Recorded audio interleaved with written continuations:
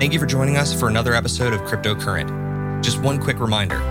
Cryptocurrent is a cryptocurrency and blockchain education platform that's bridging the gap between the curious newcomers who are just discovering the space and the thought leaders who are shaping its future.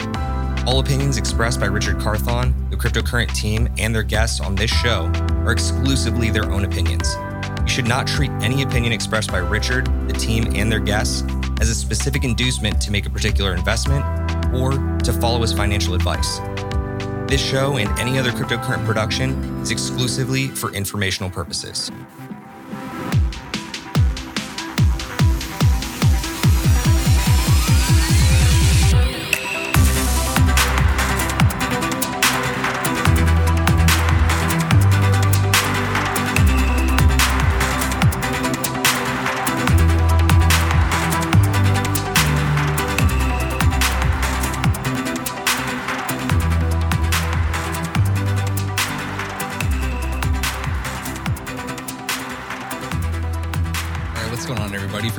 I'm Stephen Miller, and you're watching Cryptocurrent's Aftershock. This is where we bring you the latest and greatest news from the wild world of Web3. We do this every single week on Wednesdays. And as always, I'm joined by the host of our interview programming, Richard Carthon. Richard, how are we doing? I'm doing all right, man. It is being back to some bearish sentiment out there. Even with all of the hype of the Super Bowl from last week and other pretty, I think, substantial news that's dropped in the last week, the market isn't necessarily reacting in the same way. Now, that could have to do with some extracurriculars happening out in the actual world news. Wink, wink, nudge, nudge, everything going on with Russia. But also could have to do with several other things as well. But we're going to unpack a lot of that today. But overall, I'm okay. How are you doing? I mean, after all of the stuff that we've seen happen in crypto across the last week, I'm actually just starting to question a little bit whether or not we're GMI. For those of you that are not familiar with crypto terminology, that is whether or not we're going to make it. But again, we're here to give you not just the bullish news, not just the good about crypto. We're here to tell you both sides of the story. So like we do, we're going to bring you all the way through the news during this show and then take you through an aftershock segment. And that aftershock is where we break down one of the bigger narratives of the last week so that you can understand why it's important, why we need to be applying it, and essentially how it's going to affect the future of crypto.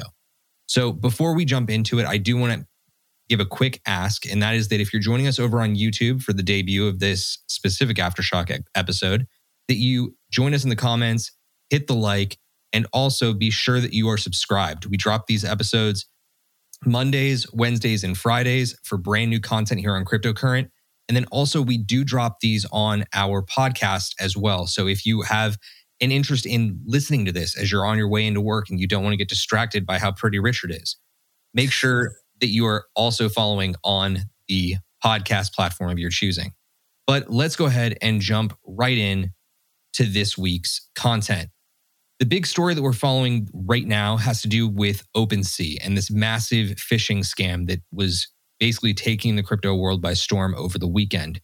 But in order to get into all that, we need to tell you whether or not the news of the week is a buy, a sell, or a hodl. And we do that with a lightning round through buy, sell, or hodl.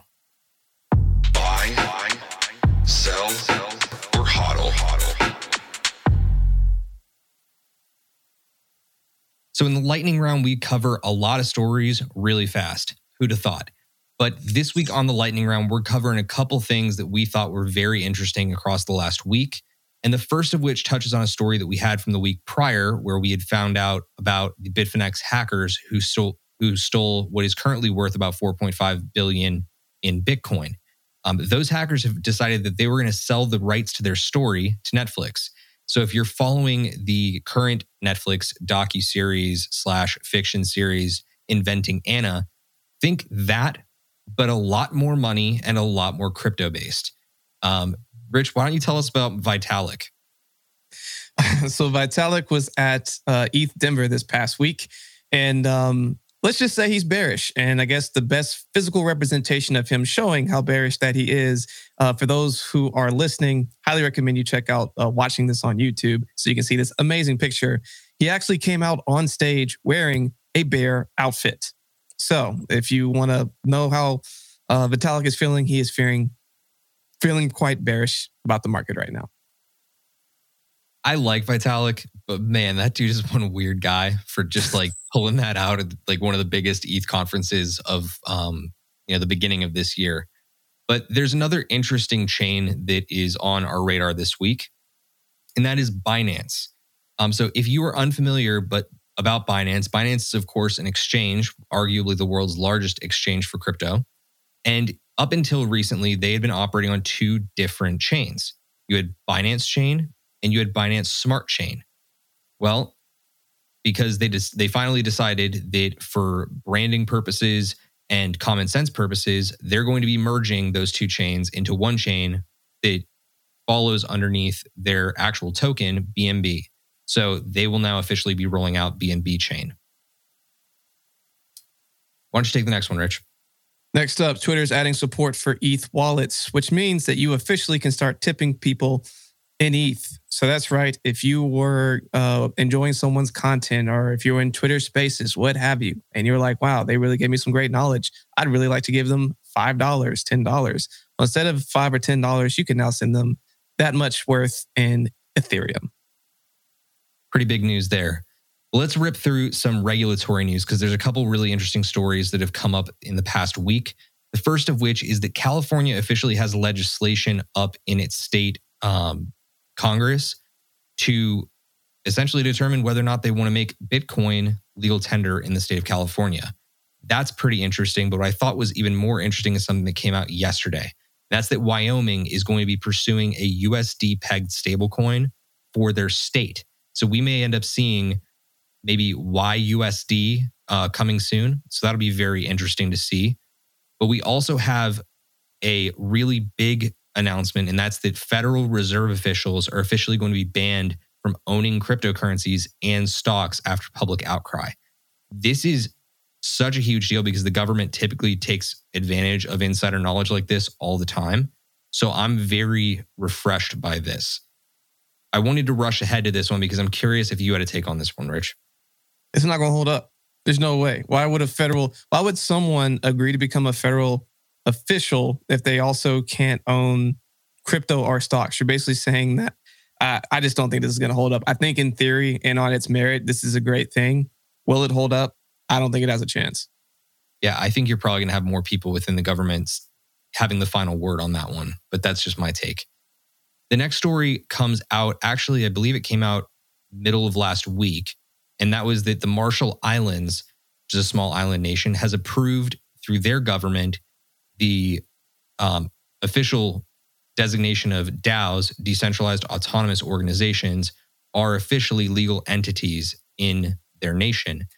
Then last but not least, amidst all of this Russia and Ukraine insanity, on the brink of war, Ukraine has decided that they are officially going to legalize Bitcoin and cryptocurrencies.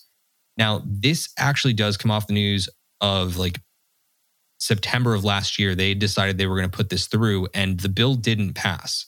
So they actually just put this through on new legislation and passed it this time around. So if you heard about this back in September of last year, just know it's actually official now. That's what matters. But let's jump into the NFT update. Real quick, the only thing I want to add to that, why I think it's a timely thing, when you look at a lot of, unfortunately, diasporas of other people and they're having to leave and not necessarily having the liquidity that they need, they have found a safe haven in the world of crypto. So I think it's actually pretty timely that they're saying that, okay, now crypto's fair game and so is Bitcoin. And I wouldn't be surprised if you saw a lot of Ukrainians convert their cash into crypto as they potentially flee the country. Yeah, I would have to agree with you on that. I think that that's more likely than not something that is properly timed. So we're going to have to see how that all unfolds going forward. But I like that we've started to see more legislation come out and regulatory favor from a lot of the Eastern Bloc countries and also across Latin America. But in non-fungible news, this is an interesting story that I want you to talk about because I think that I get a little bit too opinionated about JP Morgan. Maybe a little. So JP Morgan gets into the metaverse with an Onyx Lounge in Decentraland.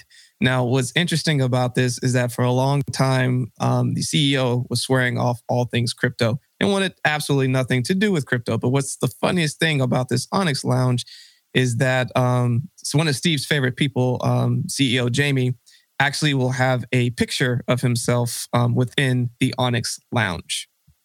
Not just in the Onyx Lounge.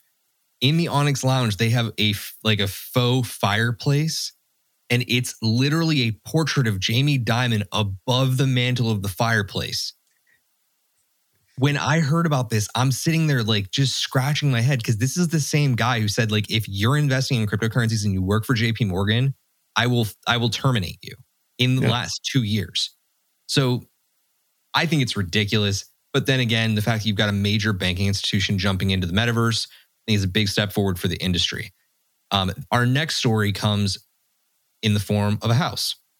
And that house, in fact, was the first NFT auction of a house in the US, and it officially sold for 210 Ethereum last week. I think it's a big piece of news when it comes to merging physical and digital goods. And I think that this is the first case of its kind outside of automobiles, where you've got a high value physical asset property that is being tied to the blockchain. I thought we were probably 10 years off from this. So the fact that we're starting to see what you may call the primitive version of how this is going to be adopted in the future, it's exciting nonetheless. Extremely. So the next piece I want you to really unpack, Rich, because like this is a big deal. This is probably the biggest piece within non-fungible news across the last week, outside of what we're going to talk about in the aftershock. So what do you think about this whole deal with the New York Stock Exchange filing with the U.S. Patent and Trademark Office for the NYSE name as it relates to crypto products? It's huge. They are trying to make sure that they can keep all of their trademarks succinct across the next form of internet. So Web 2.0, we're now moving into Web 3.0, which has to do with augmented reality, with virtual reality and blockchain. And they're basically saying, okay, we want to get in front of this from the jump so we don't have people stealing our stuff, but we also can make our money on top of this. And there are so, again, as bearish as things are for us right now, it's news like this where I'm like, I am so bullish on like where the future of crypto is headed, because like it's not a matter of it's a matter of when. And like right now, I think it's just an absolute opportune time. If you're brand new in this space and haven't got in yet, to be a great time to start to evaluate getting in, because we are about to the next time that we see a true like bullish momentum come, I think it's going to come in massive waves. What do you take from this? I take from it the weirdest part of it. And that's that when this news broke, they came out and actually stated their intention for becoming an NFT marketplace. Wow. For the NYSE to come out and make that type of bullish statement about NFTs and how they believe it would be a significant contribution to the overall revenue that they generate on an annual basis is such a big deal, and it is such a vote of confidence in NFTs when frankly, a lot of the world still doesn't believe in it. They think it's all just flipping JPEGs and it's all just crap and you can right click save. We know here that that's not the case, and we're going to unpack that more in a later episode. But understanding that these massive institutions are starting to actually see the value and want to secure themselves property within the discussion and within the public discourse, that's a really big deal, man. So to me, that's the big takeaway here. That's huge. But that's going to wrap up our lightning round coverage and our non-fungible news. If you have a story that you wanted to hear more about or that we didn't cover that you want us to cover on our next episode of the Aftershock next Wednesday, please let us know in the comments below, or feel free to get at Richard or I on Twitter. We'll have our handles up at the end of the show for you one last time. But now we're going to jump into our big story of the week. And that, of course, is our Aftershock segment. The Aftershock.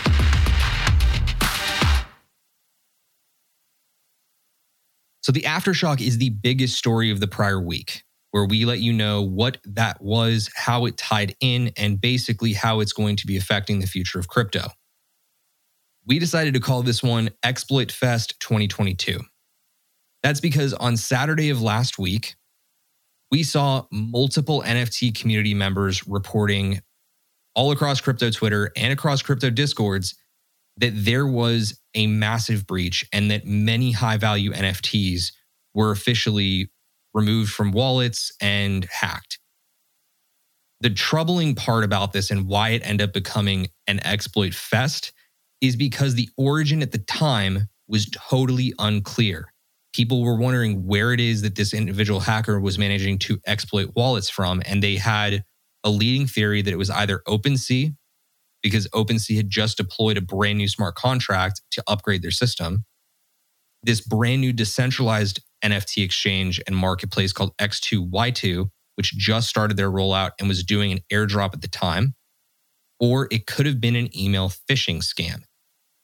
Now, again, as we said, this targeted specifically OpenSea users with extremely high value NFTs. So they were targeting any owners that owned Azukis, Bored Ape Yacht Clubs, Mutant Ape Yacht Clubs, Cool Cats, any of the top blue chip properties.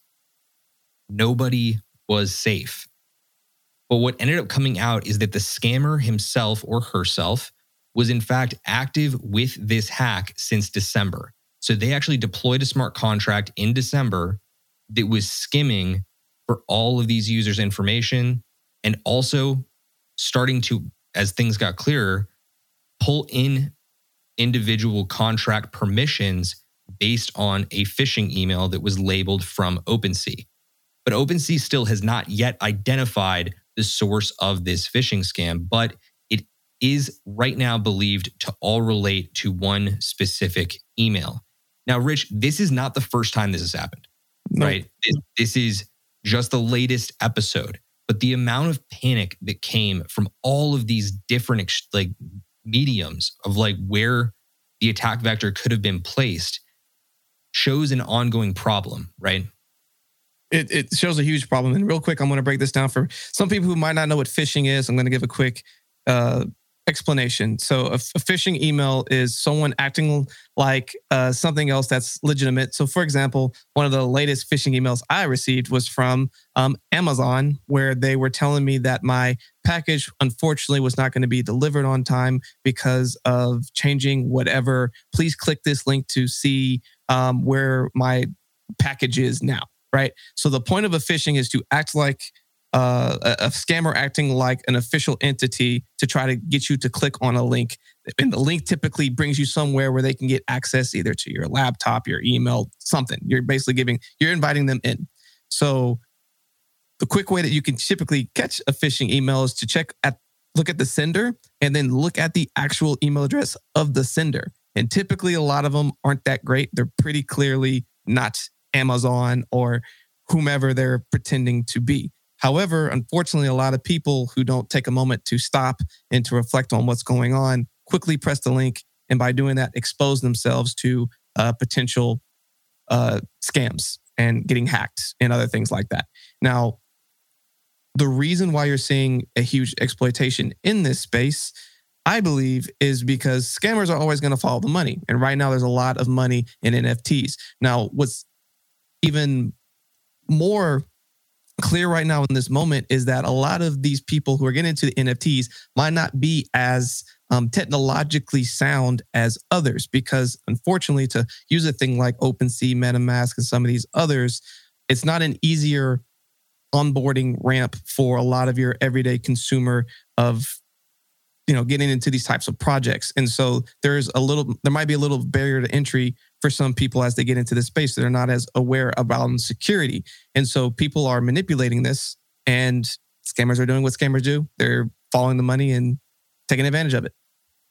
Yeah. And again, it's really easy for them to make that sweep happen, because the second that they have access, all they have to do is execute a couple command lines, and then all of a sudden your NFTs and your ETH is all swept.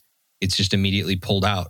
And that's because we have a problem still today in just the broader crypto space. Like if you operate an Ethereum wallet or you operate a Solana wallet, oftentimes when you are initiating a transaction, you're actually signing a smart contract. And when you make that signature, you are allowing for something to take place. And if you do not carefully read the smart contract, underneath it, you're actually giving them permission to do a lot of different things. And if you aren't reading it carefully, sometimes that signature also allows the person you're transacting with to pull additional assets from your wallet at will. So it's a really scary thing, but it's a reality that we still have to face. So the question starts to become from that, what is it that we can do, right? How can we better protect ourselves? So we wanted to cover a couple different ways how you can protect your neck. Make sure that ultimately you're not the one that's getting scammed, and also so you can help people in your life protect themselves from getting scammed. So the very first thing on our list is always to stay skeptical. I like to use the analogy of the floor is lava and essentially think to yourself, okay, you're hopping from one point to another and your goal is not to catch it on fire. Assume that any link that you are receiving is malicious. That can be a pain in the ass from 1,000-foot view. But realistically speaking, if you're always thinking that that's going to be the case, you can go into a browser and simply type it in. That's going to get into one of the attack vectors that you can remove by doing this a little bit later on. But truly, those masked links are everywhere. So don't click them. There was one story I wanted to cover, Rich, and that was something that my father sent me the other day from Coinbase. He received an email straight away from Coinbase that was super official looking. You would think that it was a legit thing if you were anybody that does not educate themselves in crypto.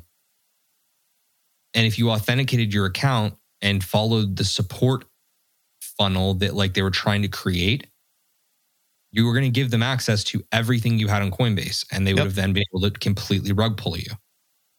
So fortunately for my father, he doesn't have access to his Coinbase. Guess who runs his Coinbase? You. Correct. So for him, that's a protection mechanism. He puts somebody in charge of his shit. Not everybody has that. So you have to be educating yourself constantly on what attack vectors there are in your life and how you can be exploited. Real quick on that, just to add two more things, especially around Coinbase. So they actually just updated their terms and conditions to no longer be liable for when things like that happen. Because I think so many people got rug pulled from phishing attacks like that and Coinbase made it right and tried to pay people back, that they basically said, nope, we're not doing this anymore. Our new terms and conditions, you're agreeing that if this happens to you, sorry, you just lost your money. So again, protect yourself. And that goes back to the falsehood that because Coinbase is FDIC insured, that you're safe. You need to always protect yourself. Yep. All those crypto assets, they're not responsible for them. So it is what it is, but be protecting yourself. But let's talk about removing some of these attack vectors.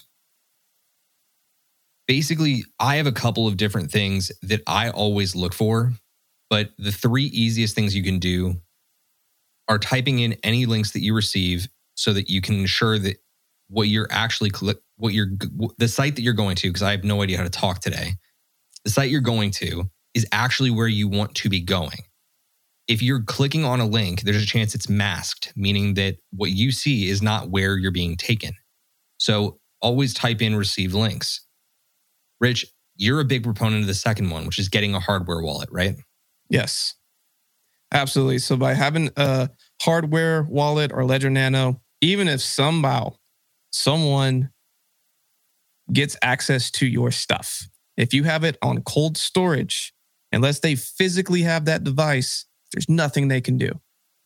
And that is powerful, extremely powerful.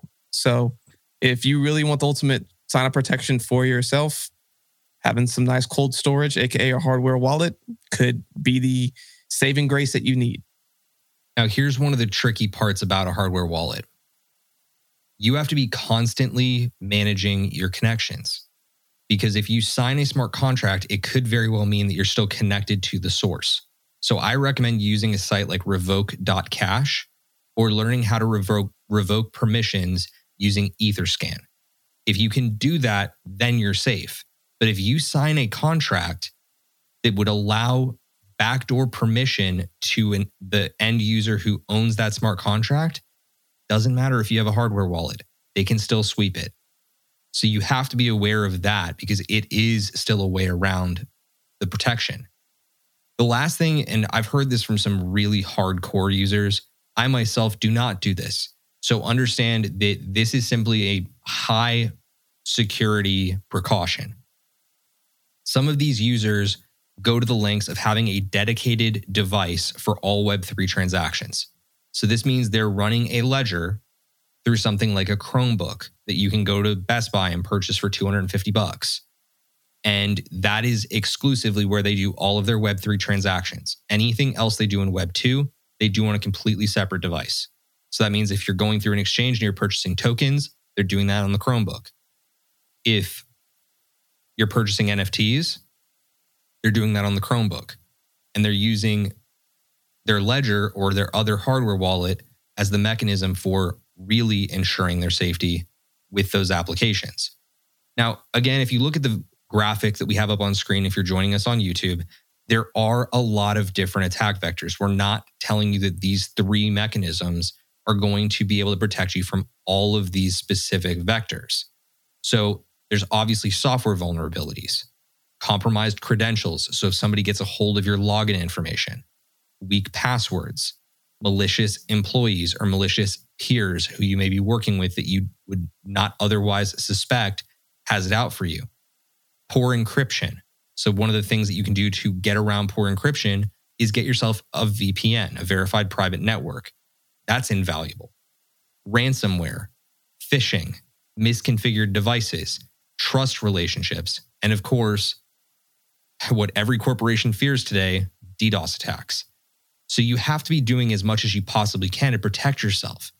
If you're taking out attack vectors, it makes it a lot easier for you to have that peace of mind at the end of the day that you're not going to get exploited. So the last piece of the puzzle here, Rich, comes to Discord tips. Do you want to take us through this a little bit? So we have two big ones here. So if you are in the world of Discord, which is a nice chatting application for a lot of people in the gaming, NFT, and other crypto projects, spend a lot of time here. One thing that you can do is changing your status to invisible. And another thing that you can do is to turn off DMs. Because if you have DMs, unfortunately, you have a lot of people who do phishing attempts where they send you information and they say, hey, press this link to get more information on blah. And unfortunately, those are phishing attempts just directly to you. And then even with having a status as invisible, it doesn't notify people that, hey, I'm alert, come talk to me. So again, it does limit you in the sense of not letting these potential online scammers and predators alert you and come after you, and as well as people who are actually in the community and trying to engage with you, etc. So it is kind of a give and take, but if safety and protecting yourself is the highest importance at the moment, or if you're just kind of feeling sketched out by everything, two great things you can do on Discord: change your status to invisible, turn off your DMs. And that's because the biggest issues on Discord right now are that a lot of these bad actors can just deploy bots. And those bots can crawl through servers and determine who's online and who they can send a DM scam to and attempt to phish them. So by making yourself invisible, those bots can't see you. By turning off your DMs, you can limit the amount of phishing links that get sent to you. So always stay skeptical. Make sure that you're not clicking on those types of links that could be potentially masked. Remove all the attack vectors you can. And of course, protect yourself even on platforms like Discord. This is all really invaluable stuff that can ultimately help protect you at the end of the day. But that is ultimately going to wrap up the Aftershock. We just want to make sure that you are more protected today than you were yesterday. But that's going to do it for our show today. We do have a couple of final announcements for you before we actually call it a day over here. And that is that we have some really brilliant interview content out this week. Richard, who did you interview for your Monday episode? So Monday, we had Bradley Stevenson with the Syscoin Foundation. Syscoin is really, really cool. What they're doing is creating an awesome layer one protocol that takes the best of Bitcoin and Ethereum and wraps it and merges it into one. They've been working on this project since 2016, and I've been in head down grind mode, building out some great stuff. Has some huge announcements coming out pretty soon.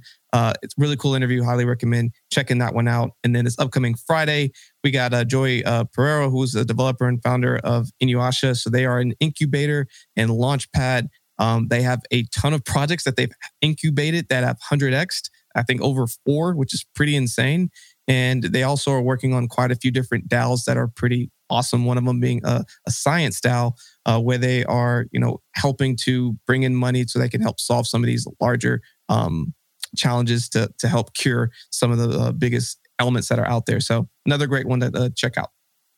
Awesome. And of course, as always, you can check out more of our editorial content over on crypto-current.co, or you can follow up here later on in the week, I believe on Thursdays, where we'll have our brand new Crypto Decrypted content with Chris K, who's going to bring you an educational piece of content to break down one of the elements of cryptocurrency that can help you become a little bit better educated.